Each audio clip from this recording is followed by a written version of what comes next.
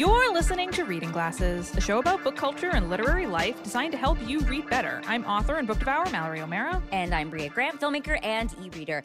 This episode, we're talking about vampire books. We realized we've never even done a fucking vampire book episode. I know. I was going to make a vampire noise, but I don't know what a vampire noise is. It's funny because we both made a face when we did that, and I wish that this was great for a podcast medium. recorded. Yeah, that we both imagine the face of like a vampire from the original Buffy the Vampire Slayer movie. Yes. We're also interviewing Mike Chen about his vampire book, Vampire Weekend, and we're solving a listener problem about book tracking. But first, what are you reading, Bria? I just finished a little book. I call it little because it's novella. Hey, checking off one of the reading glasses challenge. Read a novella. It is the number 8 in the Wayward Children series. I figured this would be Lost one. in the Moment and Found. I forgot.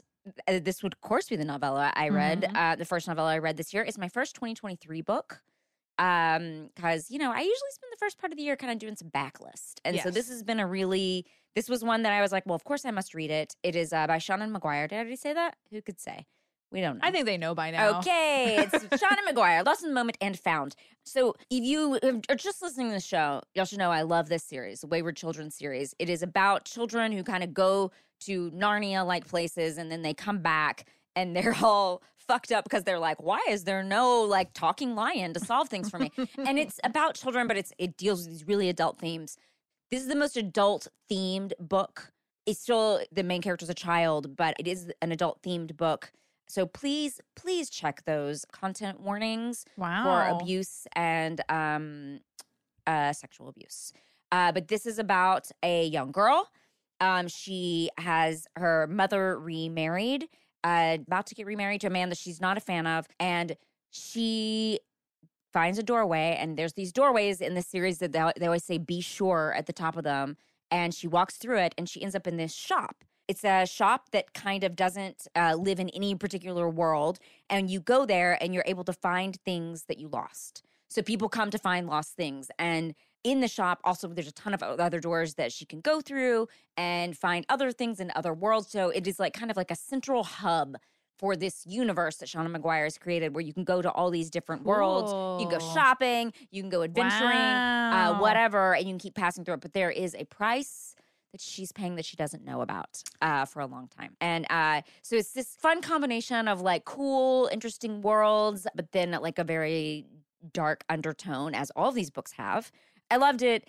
First 2023 book. Probably would be my best of the year. I thought it was very Starting good. Starting strong. I think I'm done. I'm not going to read any more 2023s. You're like, I'm checking out. I think I'm done with 20. This you can't top it. Why bother? I mean, I get it. My favorite 2023 book just came out, the new Grady Hendrix, How to Sell a Haunted House. I was like, pack it up, pack it in. That's it. All right. Reading Glasses is over for the year. We'll see you in December. We are done. What are you reading? Do you want to talk about that one, or are you talking about something else? Oh, I am talking also about a 2023 book. Oh, great. It is called Liar, Dreamer, Thief. This is on my TBR. I have an arc this is when you said I would like it. Yes. Yeah, it's on my TBR. It's, by Maria Dong, and I got an arc because me and Maria have the same agent, Amy Bishop, and Amy was like, this book is bonkers. You should read it. And she was right. It's so good. Yeah. It's very weird, though, because it's kind of like a literary fiction, but also a thriller, but also a fantasy. And it's about this woman, and she works in this like very menial corporate job. I know that. I love that. Love that.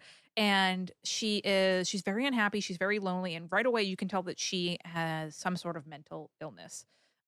And she has all these, I think in the book, she has OCD. She has all these rituals, but the rituals are kind of fantastic in nature because sometimes she's in our world, but sometimes the world from her favorite childhood fantasy book pops up. Oh, cool. Like things from it, like she'll be in her kitchen and all of a sudden all these giant glowing purple mushrooms will be there and she's like, oh, God damn it. But the story is all about this. So she's very lonely and she's in a kind of bad place in her life, and you start to slowly figure out why she's there and what's going on with her. And all you know is that she's obsessed with this guy at work, and she's kind of stalking him, but not in like, this sounds bad, but like not in like a gross sexual way. She's just like a very lonely person, and she thinks that this guy and her are kindred spirits. Until one day, I won't tell you what happens, but a disaster thing happens, and she realizes that maybe he was watching her as much as she was watching him. Oh, wow. Okay. And so you're trying to figure out, it's just like it goes so far off the rails, and you're trying to figure out what's going on with her and what's going on with her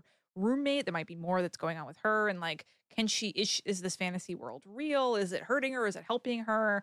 It is so bonkers, but so cool. I would probably classify this as like a good mix between like character and plot.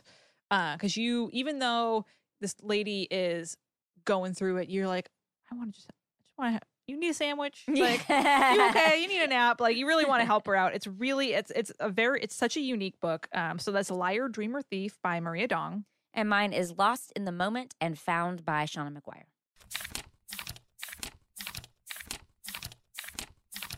So we want to take a moment to share some listener feedback about bookstore shelf talkers. We got a lot of feedback about this because someone wrote in and they said, I want to know what I should put on my shelf talker. Yes. And people have opinions? People have opinions. Right. Kyle wrote in to say, I just learned the term shelf talker from your December 1st episode. My friendly local bookstore, One More Page Books, uses shaped Post-its for theirs. And that's something I mentioned to people when recommending the store. I always saw that they had a bunch of extras up behind the counter, but it wasn't until today that I realized it's their trophy wall of successful sales from the shelf talkers. I tweeted to them about it and they confirmed it and sent me a photo of some of their trophies. That is very cool. What does that mean, a trophy So wall? if someone sees the shelf talker, likes it so much, buys the book, they take it down and put it up on the wall and it's like, haha, that was successful. I like sold that. a book with that. It's so cool. That's very cool. Amanda wrote in and said, hello, Bria and Mallory. I was listening to the latest episode 284, reading books and watching their adaptations on my way to my job at an independent bookstore. I heard the reader question from Heidi about being uncertain what people are looking for in a shelf talker. Well, Amanda's here to help. At our store, we definitely write lots and lots of shelf talkers, and I've attached photos of a few that our customers have commented on enjoying or said that the shelf talker sold the book for them. I've also included a photo of our holiday-themed blind date books with fun, simple, bulleted lists. I hope that these can give some help and inspiration to a fellow bookseller. Thanks so much for your podcast, and I love listening and often share it with my coworkers. Oh, so we'll post those over on the Instagram. I can grab these pictures from our cool. inbox. That's very and post cool. them. Love them. Yeah, folks, if you see a cool shelf talker in a bookstore, take a picture of it and tag us because we want to see it. Cool. And then Stacy wrote in with a toasty reading tip. I don't know, but I'm here for a toasty I don't know reading tip. what noise what that would be. But folks, if you were concerned during our last episode, do not worry. Mallory walked into my house and said, "Don't worry, I found my slide whistle." As if I was worried. Bria's sweating every night, wondering where our slide whistles are. But don't worry, folks, I found it. So Stacy says, "Hello, my toasty reading tip is an electric blanket. I have one for the couch and one for the bed, so I don't have to keep hauling it back and forth." I haul mine back. I got one for Christmas. Nice. Just gotta say, Stacy. I got one as a gift, and I've been hauling it back and forth. Just and so walk around I guess I need to get a second. Get a battery pack. Yeah. Or an extension cord. like when you're on the phone in the 90s. Oh, yeah. Yeah, and then it gets like caught on something. You're like, hold on. I gotta go walk all the way back. Stacy says, keeps my toes warm, attracts my cats for a snuggle, makes me want to stay and read even longer. I also have a laptop stand from IKEA with a Kindle iPad holder attached to it so I can keep my drinks and snacks close while having the option of holding my reading device or not. Thank you for doing this podcast and for reinforcing that it's okay to put down a book you aren't enjoying. I have found quite a few books that I've loved because I've put down a book that wasn't right for me. You know, before we read Stacey's Wheelhouse, I want to say I got my cats an electric blanket for Christmas. Oh. And they live in it. I have concerns so I unplug mine every time I leave the room. Oh, we okay, because I'm scared it's on a timer too. They're gonna be like making biscuits and it's gonna electrocute them. Well, yeah, we take it. It's on a timer and we unplug it if we're not around. There is an age gap too here where so when I was a kid, I loved an electric blanket, but they were known for being fire hazards. Oh, is that true for you? When you think of them, do you think of a fire hazard? Oh, absolutely. Oh, okay, I think electric blanket technology has come a long way. Has come a long way because I think that now like all the blanket has to be fireproof, and they've changed the way the actual heating parts are. Got it. It's not like it's just like put a fire next to cotton and like call it a blanket. Have fun. Yeah, Don't fall feel asleep. Like that was a big problem. But now, I mean, yeah, I'm less worried about that for some reason. But I do unplug it every time I leave the room. Oh, absolutely. And I think it's on like an hour-long timer. Also, the one that I got specifically doesn't get too hot. Okay. It's very, even on the highest setting, because I don't my cats are very particular and they're like, too hot. I don't want Do you know what else we have in our household is a foot warming blanket. And it has Isn't that just a blanket? No, it has these little footholes and you put your feet in there. I did not buy this, which is very funny. It's like essentially like a mat. It is blanket material, but if a blanket was like a mat with two little footholes and you put your feet in there, like while you're watching So it's like TV, a heated garage for your feet? Yeah, like heated slipper blanket. You know what I mean? Real floppy slipper. It is, but like it's one full thing. Does it work? And it is, yeah, it's just a real joy. It's such a joy to have around. I might get one of It's those. really nice. You're watching TV, you put it in that thing, and you're just like, wow, look at me. Is this peak luxury? I think so. We're truly living in the future. All right, you want to read Stacy's Wheelhouse? I think we're going to like this one. Yes. Wheelhouse, cats. In all caps. Normal cats, talking cats, demons masquerading as cats, etc. Love it. Characters that make their own future, found families, untrustworthy narrators, and interesting and unique magic systems. Love it. Definitely a glasser. Mm-hmm. So you can email us at readingglassespodcast@gmail.com if you want a list of all the books we talk about on the show delivered to your inbox every month. You can sign up for our newsletter. There's a link in the show notes. I have a quick bookmark. Oh. I have been going out in the world quite a bit, and I've run into quite a few glassers. And I just want to say thank you for saying something to me. And also, I'm sorry you're running into me and not Mallory. Why? Mallory would really make this a great experience, whereas me, I'm like, oh, shit. I don't know. Like, first of all, there was a person I ran into. I guess I probably shouldn't say this person's name, but it's a person that, like, we know. And I said, oh, I ran into this person in Hawaii, of all places. And you were like, oh, she sends us tons of stuff. And I was like, oh, I just forgot. Like, that kind of stuff. Well, it's because like, I do the emails. Oh, maybe that's why. Yeah. I don't know. I just feel bad because I'm like, I'm sure I know you. I'm sure we've met, but it's going to take me, like, longer than we have in this interaction for me to figure it out because my brain is like that. Next time, call me when you Okay, meet a hold glasser. on. Let me call Mallory. And I will know. But I feel like you're better at socializing than of the two of us. I feel like I love socializing, but I'm more anxious than you are. I have a brain like a sieve, and like the one thing that doesn't stick in there is names. Anyway, Okay. But it's been so lovely meeting people in person. I also want to say how impressed I am with glassers that recognize podcasters because That's what I kept thinking. you don't see us. I know. You have no idea, but yeah, they recognize. I don't know. One time I was like, I was like no makeup, just hanging out, and I was like looking off into the sky, thinking about something, and I was like, how would you know? I mean, I think if you heard my voice, maybe. Yeah. But yeah. I got recognized once. Did I ever tell you the story? I got recognized once in a grocery store, and I literally had an arm full of flamin' hot Cheetos. Oh, that's very funny. It was like me and Jeremy were gearing up for like a big game. It was like the weekend. We're like, oh, we're gonna play a bunch of video games and eat a bunch of junk. It's gonna be fun. And I have my arms full of hot Cheetos. And so I feel a tap on my arm, and someone's like, oh, I love your show so much. And I was like, oh no. That's very funny. I wish I just wish people would see us like doing noble things. Yeah. Instead, we're Not like buying a literally dragon's I'm like hoard of staring Cheetos. at space, like not reading at all. No, but we do love it. I like it. Oh, when people tell absolutely. me. I love when Yeah, people yeah. come up. Please exciting. say hi. It makes us feel very fancy. And we love meeting glassers because the great thing about meeting glassers is you can always be like, hey, what are you reading? Yeah, You never that's have to true. worry about what See, you're why did I talking not about. do that? I don't know. Okay. All right. Well, good. Anyway, thank y'all for coming up to me. So before we talk about vampire books, we're going to take a quick break.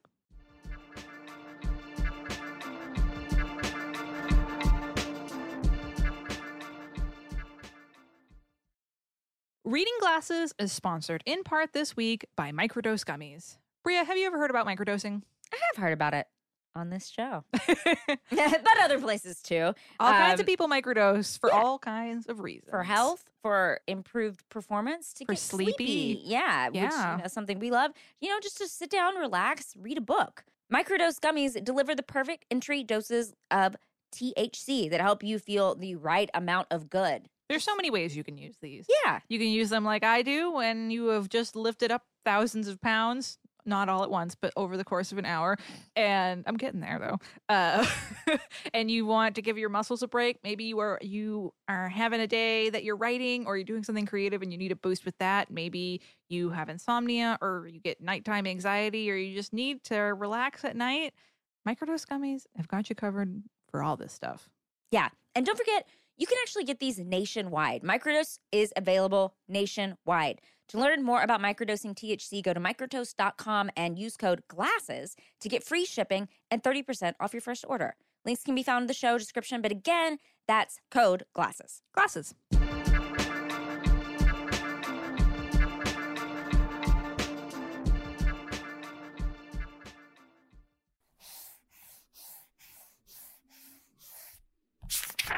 This week, it's all about vampire books. Or should you know what? I was going to do a Bela Lugosi voice, but Ooh. I can't. This week? Yeah, or all like about the count. You could do the count. Like how many vampire books? 1, 2, 3. Mine goes Italian for some reason. It's fine. I'm sure there's a lot of Italian vampires. Yeah. But we want to know, why do people love vampire books so much? And why do they have so much literary staying power? And what are some vampire books that we recommend? First off, let's talk about how vampires have been a literary staple for literally well over 100 years. Yeah. Might say that they're immortal. Bria, why do you think people love vampire books so much? They're sexy. Oh, wait. Yes, oh, yeah, yes. thanks. I'm laughing too hard. No. Imagine being a vampire and you're like all immortal and sexy, but like that's the noise that happens when you come into a room. Yeah, you get a slide whistle noise. Wow. I'd give it up for that. I always say I would want to be a vampire. There's a big argument in my household. Really? So you would pick a vampire? I'm interested, but then, that would mean that like demons and hell exists and I would go to hell. So that would be a problem. What? No, not only if you get staked. You're going to get staked at some point. Just keep a low profile. Anyway. Don't hang out around any high schools in Southern California. Yeah, that's so true. I mean, I think there's a sexuality element to vampires for sure. Absolutely. But I think there's also a power element, and that's the one I'm interested in. I'm interested in the immortality. I'm interested power first, sex second. Being strong, living forever, having cool teeth. They're very dangerous. I'm like interested in that part of it. I think that's something interesting to me. And just people I think are interested in that in general. Like the limits and the limits of humanity are not the limits of vampirism. So I think that's humans are always like, what if we were not this breakable? What if we were not this vulnerable? What if we didn't have to die? Like, what would it mean? But neither of us eat meat. We would be in a pickle. Yeah, that's true. Well, things would have to change. A lot of things would change. Impossible vampire blood. Yeah, beyond vampire blood. Impossible's going to start making a vampire blood. What do you think is the staying power of vampire books? I just think it's a question humans are always going to ask themselves. Like, what if we could live forever? It's something that we are until some sort of wild technology happens where we all like bicentennial man. I do not know why we always bring up that, and by we I mean me. Always bring up that. Not me. I'm movie. not bringing. I don't even think I've seen Bicentennial Man with Robin Williams. I know what it is. I don't know why I always bring this weird movie up, but until we get to that point where we can live for hundreds and hundreds of years, I think people are always going to wonder what it would be like, because it's like the biggest thing in humanity. It's a huge theme in so much of literature is death and grieving and all of that and what happens on the other side. I think vampire books let us imagine what life would be like if we were predators instead of soft, squishy humans. Yeah. We've always been afraid of strong things with big teeth, and I think there's some kind of catharsis there to imagine what it would be like to be the strong thing with big teeth. That's interesting. I think you're right about that. That instead of we're the thing.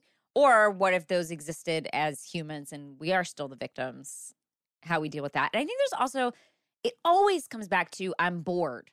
They always get bored with being alive for a long time. And I think for us, I mean, I think vampires need to listen to reading glasses, because if they did, they would be like, oh, I have so many books to read. I'm not bored anymore. So many books to read. I think it's also like humans are like, well, what if I live forever? Oh, I'd probably get bored. And maybe we would, but it would take me a long time to get bored. I would read so many books. I would learn so many languages. I would travel a lot. Yeah. At night, I guess. Maybe traveling's not as exciting when you can't see the sun. I always think that I would do all those things, but then the pandemic proves I wouldn't do anything. Because I sat at home and watched but you TV. weren't immortal. You couldn't fly. But I had a lot of time. It's true. It's true. All right. Let's recommend some vampire books. Bria, what is your first one? Well, I can definitely recommend New Mike Chen. Yes, we can. It's called so Vampire fun. Weekend. We are about to talk to him about it in just one moment. Just stick around a couple more minutes, and I got to have a chat with him. We love Mike Chen on this show. We talked a lot about something I liked that he did with it was he took all those rules, them being very powerful, them being able to fly and stuff, and he kind of turns it on its head. Yes. And there's also like a really interesting musical element to this one. It's about a vampire who plays in a band, but she doesn't really have anything else going on. So, I mean, I guess she is bored, but she's also just sort of like not a social person, doesn't really want to be a part of this community. It's kind of she's like a What We Do in the Shadows kind of vampire, where she has to like have a crappy job. Yeah, she has a crappy job. You know? She's like punk. Like Yeah. she's like a punk lady. And then her extended family shows up and they change things and she has to figure some things out. And she figures things out about herself and about the community and about her past. And it's just great. Really well written book. I like it because we all think that if I was immortal, so many of my problems would be fixed. But then you get a whole new set of problems. Turns out you are still who you are when you are immortal. Definitely. What is your first recommended book? I got to kick it off with some queer vampires. Big favorite thing among the Glassers. We get asked for queer vampire books pretty frequently. So this is a great one. It's When I Arrived at the Castle by Emily Carroll. Oh, yeah. Great one. I like this. It's a short graphic novel and is gorgeous and steamy and it has a hot lesbian vampire. Like, what else do you need? Yeah, and it's like you can read this in 20 minutes. Yes. It's very readable graphic novel. It's so fun and so pretty and just a blast. If you like queer horror or vampires, you should be absolutely reading this book. I knew you were going to pick this one. Yeah, which is another queer vampire, but this one's YA. I think this is the only YA, like true YA I'm choosing, but there's a lot of YA vampire. You know, I've never read Twilight. Really? Interesting. Yeah. So I was thinking like, oh, there's some big ones that I'm like, I have not read. But anyway, I've talked about this one a lot on the show. I'll do like a quick recap. It's about a young vampire girl. She's stuck looking like she did the day that she died. Like she still has crimped hair from the 80s. And her life sucks. She has to work fucking fast food because she still looks like a teenager. There's nothing she can do about it. She has to work like jobs that teenagers can get.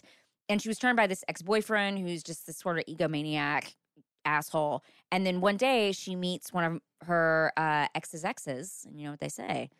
The enemy of my enemy is my friend. That's right. And then they are like, we should go find the girl that he's after now because he kind of runs through women and turns them and then abandons them. And he didn't think this would become a problem for him at some point? Yeah, and so they all have to stay within a certain vicinity of him in this vampire world, like, or else stuff starts happening to them. So they have to like be within, I can't remember some radius of him. So they go and find the girl that he's after now, who's in high school, and they are trying to convince her basically to break up with him, but then it becomes then the main girl that we meet like starts to fall for her, and it becomes this like romance. And there's all sorts of really interesting rules about blood and how to destroy a vampire and stuff like that are new to this book that are not in other books. Like again, kind of playing with those vampire rules. So I really loved it. It was a really fun book. I am changing my next one on the fly. I was going to talk about a book that we have talked about on the show a lot. Oh, sure. Yeah. So I'm going to talk about a book that I read that came out last summer, I think. It was Reluctant Immortals by Gwendolyn Keast. Oh, yeah. I never read this. I don't know why what you were talking about reminded me of it, but maybe it's the bad boyfriend thing. But it takes place in the 1960s, and the two main characters are Bertha from Jane Eyre and Lucy Westenra from Dracula. And they are immortal, and they are best friends. And they've basically become best friends because they've escaped their toxic, crappy exes. One being Dracula. This makes sense that you thought of this from. Yes. Yeah. And the other one being Mr. Rochester from Jane Eyre. And so they're living in 1960s San Francisco, and they every night go to the drive-in to like watch movies and hang out. And but turns out they can't outrun their crappy exes forever, and they get found at some point, and it's kind of like a wild chase through Northern California in the 60s. It's just really fun. I didn't see a lot of people talking about it last year. But it's just a blast. And it's a very interesting vampire novel because, Lucy is the main character, and you're seeing how she's dealing with, being a vampire in 1960s California when she grew up in England in the 1800s, and how she survives and how they live in this house. And like, because the way that they've survived for a really long time is she has Dracula. And I think the opening scene is she's burying one. The way that they've been able to keep it going is that they split up his ashes into a bunch of different urns. Right, that's what you have to do. And they keep him in all different places, and she got annoyed with him, so she's burying him near the Hollywood sign. Oh, or no, not near the Hollywood sign. Maybe yes, near the Hollywood sign. Oh yeah, they start in L.A. and then they go north up to San Francisco, and she's burying him near the Hollywood sign. But obviously something happens where he comes back, and it's a blast. It's like a very fun book. This would be a good beach read if you're a goth. Oh, great. Love that. What's your next read?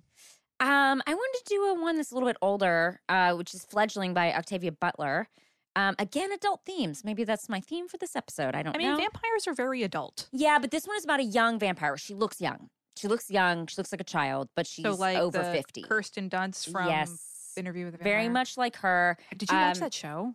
Yes, I loved the show. Oh my God. If you want queer vampires, why aren't you not? People, you got to watch the Interview with the Vampire show. If you heard me and my best friend screaming from Brooklyn a few months ago, that was when us watching it. Yeah, I loved it. And I thought it was going to be hard to do. Yeah, I was really into it. This one also, that has a young woman stuck in the body. Obviously you mature, but then you're still stuck in this like prepubescent body. Yeah. This is a similar thing. It's kind of survival. It's kind of like finding your family, finding your clan, finding your crew. It also deals with like feminism and race, as Butler's really, great at doing. It's a good book. We actually read it for my book club like last year or something, and I had never read this one of Octavia Butler, so that was interesting to read. I think I talked about it on the show a little bit. Yeah, I liked it. I would be truly awful if I did not recommend something from the recent Buffy comics because my boyfriend used to write them. My boyfriend, Jeremy Lambert, is a comics writer, and the person who took over from Jeremy is our beloved friend, Sarah Gailey. So you cannot go wrong with the Buffy comics. The new ones are so much fun, but I'm going to recommend my favorite of them is the last one that Jeremy did called Buffy 97, where the whole Buffy crew, half the Buffy crew gets trapped in an evil 90s fashion magazine. Oh, love that. And it's like all like 90s fashion stuff. I remember helping Jeremy pick out, like, you remember that thing that they had in the 90s where you was like do a weird zigzag part? Oh, those are like back. I know it's freaking me out, but like I was helping Jeremy find all these commercials for all these old like hair things and fashion things, and then Spike is helping Giles get a makeover for a date that he has. It's just super fun, and it is like the art is amazing. There's a lot of the Buffy comics that I love that Jeremy did, but this is my favorite. So it's Buffy 97 is what it's called. Nice. I knew one of us was going to pick. Yeah. So this is definitely like a group pick. My next one is Southern Book Club's Guide to Slaying Vampires by Grady Hendrix. This one you're not following the vampire, which I thought would be good. So have one where it's someone who's sort of investigating a possible vampire. It's about, and it's scary. It really is. It's about a group of Southern women who have a book club. It's in the 90s, and then this strange, handsome man comes to town, and our protagonist is like, something weird is going on here, and she has to rely on her smarts and her book club members, and they have to figure out what is going on with this man. But no one believes them. They don't get taken seriously because they are housewives. Yes. And because they people think that they're exaggerating about things, or they don't know what they're talking about. And that's the scary part of the book. It's not even just the vampire. It's that these women are literally like, hey, here's this thing that's happening. And they're like, their husbands are like, that's cute. Yeah. And then some of the women, and it's about the infighting between this group. It's a great book. I think it's my favorite of Grady Hendrix's. The new this would be pretty up there, but new one. I haven't read it yet. It's a haunted house book. Yeah. And I'm not even gonna start because I love it so much. But this one is also a certified banger. What's your next one? It is this is a YA one. This is called The Night Wanderer by Drew Hayden Taylor. And it's like a good combination of gothic vampire story plus coming of age. It's about this teenage girl, and she lives with her family on this reservation. The author is native. I forget where this takes place, but her father starts renting out a room in their house to a guest who seems a little creepy. And at first, like, she's just too wrapped up. The protagonist is like too wrapped up in her teenage problems to like really notice. But then she has an encounter with this guest. And it changes her life and changes the guest's life, and things get really, really wild. And it's very short, and it's really fun. And it's definitely like I don't think I've ever read a story about a vampire that is on a reservation before. Yeah. And so if you're looking for a different type of vampire story, this is a really great one. What's your last one? I actually just did an Audible because I was walking around thinking yesterday I was gonna recommend a book that came out like 10 years ago, and then I was like, oh wait, no. You know what I should recommend? Is it a vampire book? Is it? It is, I think. But it's Paul Bear's Club by Paul Tremblay. Do you think it's a vampire book? I think it's a vampire. I do too.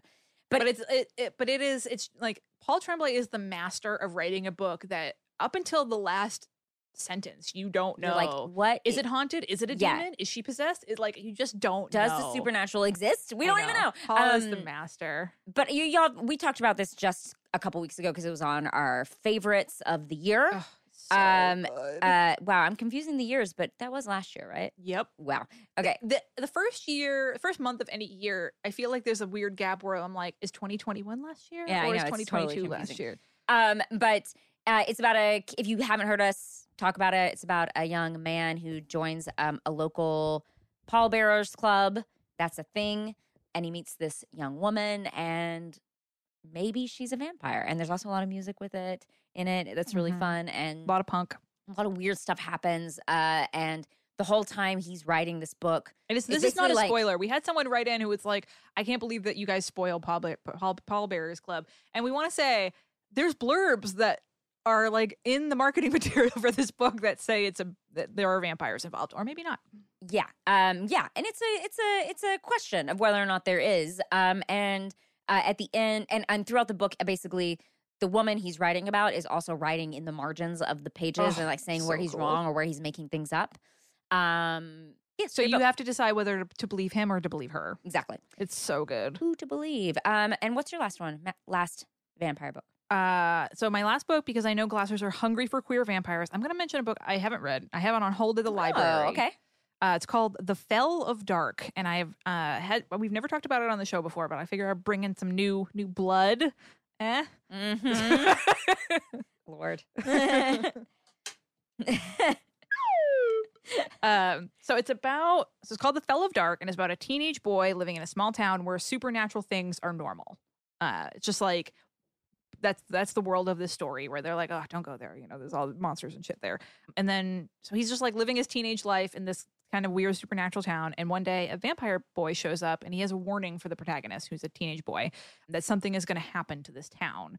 And that's problem one. Problem two is that the vampire boy is wicked hot. That's all I know. And I'm excited. And I want to mention it because it's a gay vampire book that we haven't talked about. And Glassers are always hungry for that. So that's The Fell of Dark. And it just seems really, really good. It seems like a Glasser book. So you can send your thoughts to readingglassespodcast@gmail.com. Send us all your hot vampire recs before cold-blooded vampire recs. Cold. Right? I'm letting you keep going. And so before we talk to Mike Chen about his new vampire book, Vampire Weekend, we're going to take a quick break.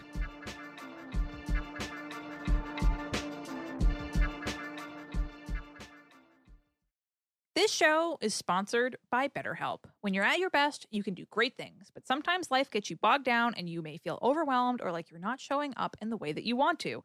Working with a therapist can help you get closer to the best version of you and feel empowered to take on whatever life throws at you. You know, sometimes I'm not at my best, but when I am at my best, I can do a lot of things. I can get up early in the morning, I can write, I can pitch, I can do my job, I can be nice to my friends and family. And it's great when you're feeling your best, and working with a therapist can help you feel your best. Don't you think, Mallory? I always tell people, I've been in therapy for a wicked long time. I've been in therapy since 2015. So 8 years. And I always try to tell people that it's like going to the gym before your brain. It is a way to keep your brain healthy. I go twice a month. I get FaceTime with my therapist, and ever since COVID started. And that's what's cool about BetterHelp, is that there's all different ways to connect with your therapist. You can video chat them. You can talk to them on the phone. You can text with them if you're real cool.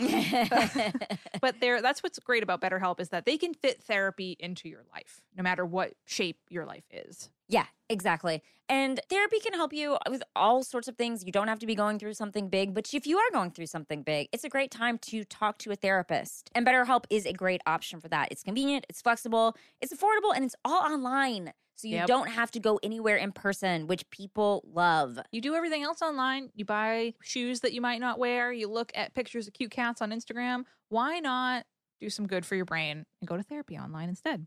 Or in addition to. If you want to live a more empowered life, therapy can get you there. Visit betterhelp.com/glasses today to get 10% off your first month.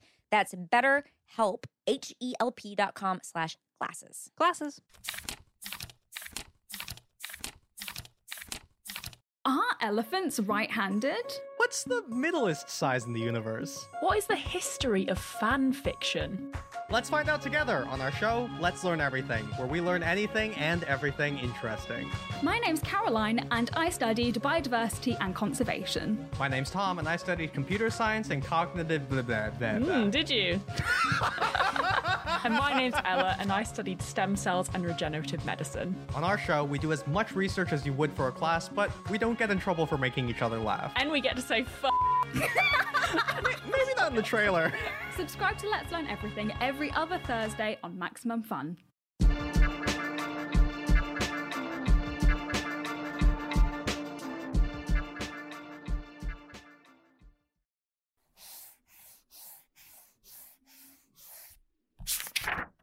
Wait, say it again. It's appearance number 6? Appearance number 6. Yes, Wow. I've done it for each of my Mira books. Oh, no, wait. This is number 5. This is number 5.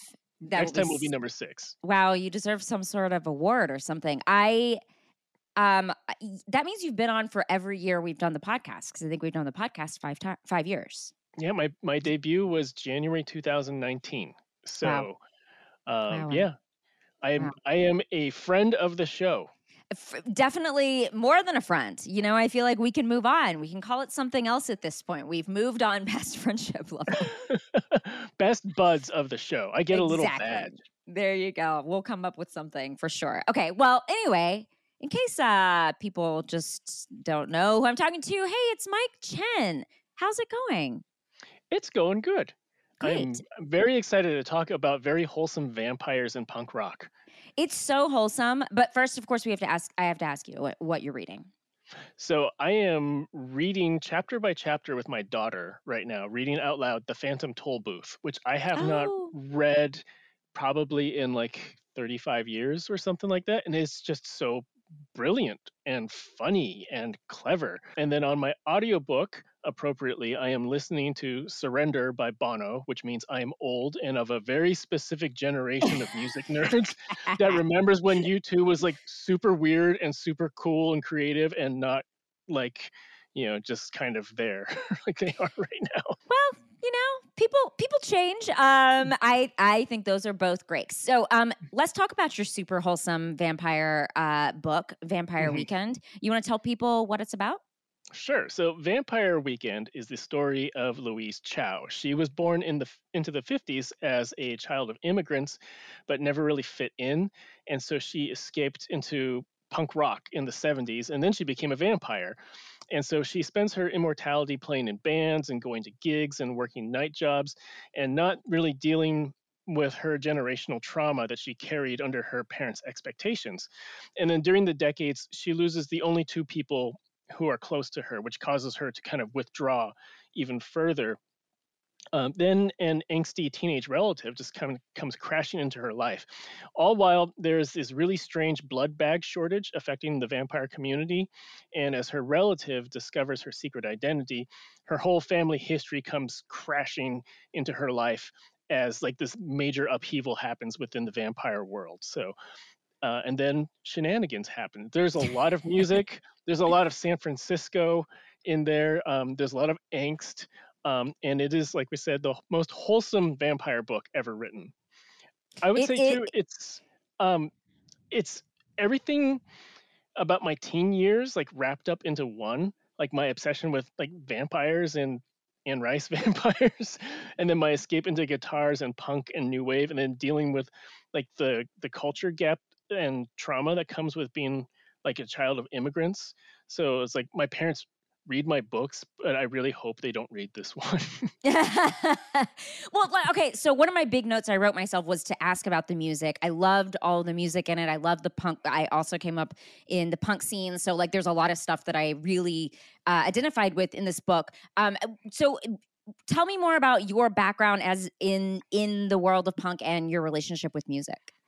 So one of the things that I realized through a lot of therapy, and I'm in my 40s, so this is like unpacking like my life in like the 80s and 90s, is like I immersed myself in like these subcultures as a teen to kind of like feel emotions in ways that like my parents weren't culturally able to give me.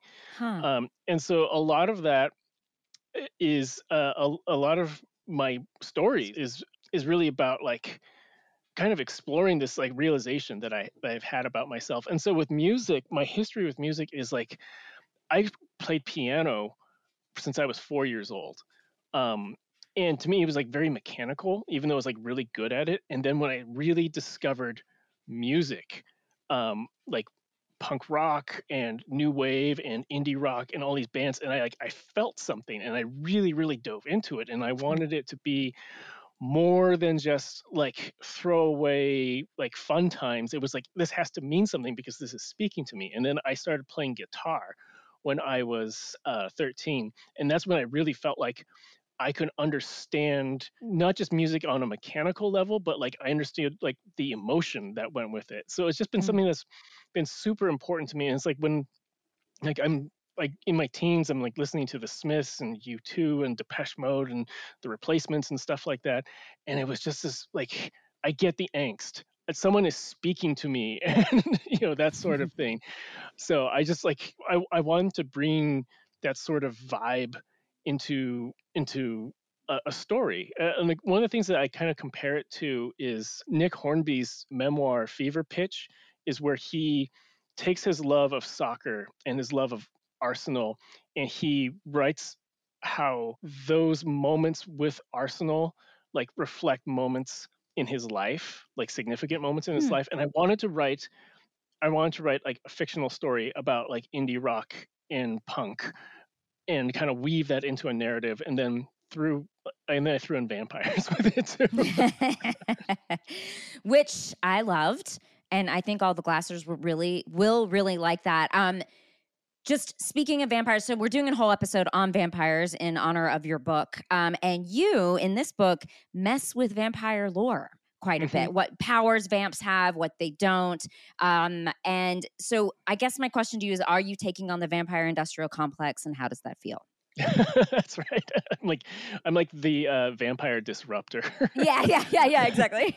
So in fiction, I think like pretty much all of fiction, vampirism is usually a metaphor for something like sex or drugs or power. And so I wanted to like take not so much like the metaphor of vampirism, but like just like kind of the biological side of it, of what we know as like vampire tropes, and then consider like the real practical reality of it. I mean, like most of my books are just taking this fantastical concept and then examining it through like the lens of someone who's really experiencing with it. And so part of that, I was thinking like, if vampires were real, how would they actually integrate into society, especially as society changes? Because like I think of like a comparable to humanity is like 150 years ago you used to have dudes settle scores like with a duel on the street, and that's clearly not happening right now. So how Not do you yet, get not yet, but the way the world is going, I'm that's not. true. Who knows? We don't know. So how do you get blood in a world where there are like cameras and data and information everywhere? So then like part of the fun was like thinking about like, okay, if this is your need, like this is how you eat, then how do you actually integrate into society? But I want to tackle like some of like the tropes too, because like shape shifting into a bat or mist like seems physically impossible, but things Yeah. like like if you're shape shifting to mist, like where does it all go? What happens to it?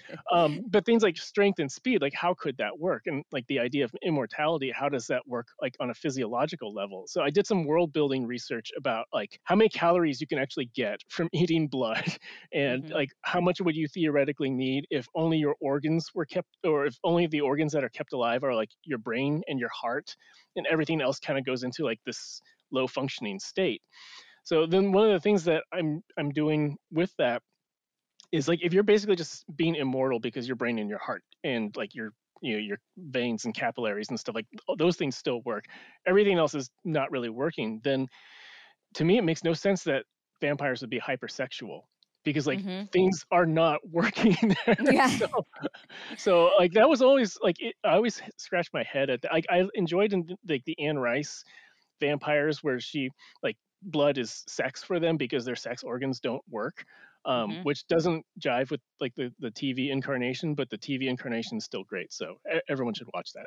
Oh yeah, I loved it. But yes, it is different. But I like that you're bringing realism back to vampires, and I very much appreciate that. They're still very sad. So what I really like about this book and all of your books is there is a hopefulness to it. If I'm reading one of your books, I know that at the end, it's not going to be some dark, bleak end of the world scenario, or even if there is an end of the world scenario, there's going to be, some nice found family that meet each other or something. So do you always go into it with that perspective? Is this how you walk through life? How does that hopefulness make its way into your books? I think so. And it's funny because I was just talking with my wife about this, because like she reacts like very viscerally to news or like things happening in the world, and like I am of the state of mind of like, how do we like logically get through this? Like, how do we find a solution through that? And like that's my approach to like the pandemic, and like just sort of like, well, I could get really, really mad at like systems failing us, or I can look at how, like on a science level, like how can we start to interpret like where's a safe place to go, that sort of stuff. So I think that's part of being like that sort of solution finding is built into who I am. And then from like a story perspective, it kind of taps into like the emotions that I'm still trying to sort out from my childhood.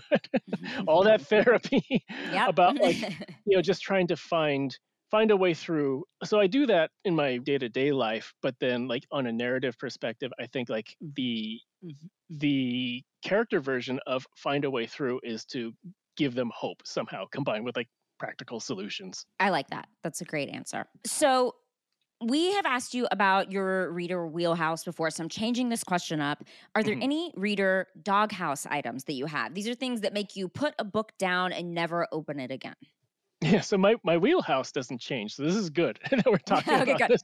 this. My doghouse, I would say, is anything that's like purely plot driven. Like I really, really need to care about the characters. So it doesn't matter like how twisty or clever the plot is. If I'm not like totally engaged with the characters, then I'm just gonna put it down. It's not for me.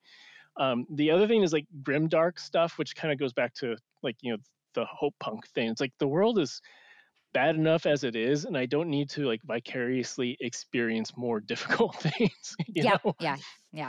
I totally identify with that. So where can the listeners find you online, and tell them where you can get the book? So I am still on Twitter. It's wow, look at you. It's still my preferred format of communication, because I get to like write little jokes, in like 5 seconds. I don't have to take a photo. So I'm on Twitter at Mike Chen Writer. I'm on Instagram at Mike Chen Writer. I don't really use Instagram well, so like I'm barely there. I have accounts on Hive and Post and Mastodon, but I haven't really used them. So at some point I may actually like activate those beyond just being a placeholder. My website is mikechenbooks.com, and I don't update that enough. So it's really you go to Twitter. Find him on Twitter. Yeah. I will answer. I check my messages on Instagram like once every week or so. So if you really need to get me on Instagram and you don't want to support Twitter, that works too. And the book is available January 31st. Awesome. Okay, thank you for coming on the show, Mike. Good to talk to you again, as usual. Yeah. And we'll see you again next year for my time loop book. Oh, I'm excited. We're ready. I just turned it in, so it hasn't been approved yet. So it could have gone horribly wrong, and then there's no book. But fingers then you crossed. go back in time and fix it. That's what you'll That's do. right. Yeah. That's the whole purpose of the book.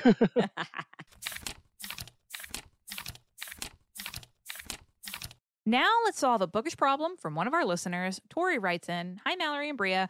I've emailed you a few times, but this is my first time with the question. And as always, I love your podcast and y'all are awesome. So I started doing a reading journal a few years ago, but it's become kind of obnoxious for me to keep up with because I read so many books. I read 350 in 2022. Whoa. I was keeping track of the title and author, where I got the book, such as the library, the star rating, and the date I finished it. I feel like at this point, I'm just making work for myself. So I was wondering what you all do in your reading journals, or if you have any tips for keeping it more concise. Thanks so much for your help. Bria, what should Tori do?" Okay, I'm going to start with me, and then we'll get Bria to Tori. Grant. I do not use much information when I track, and if anyone should, Tori, it should be me. Mm-hmm. I do a book podcast. And I constantly have to think of books I've read, and it is so hard to think of all these books that I've read and remember things about them. But look, there's only so much time on this earth. You're given a finite amount of time and energy, and if you don't need to do it, don't do it. Don't do it at all. So for me, I do write down the book, the author, and the year it was published, and a general like letter rating.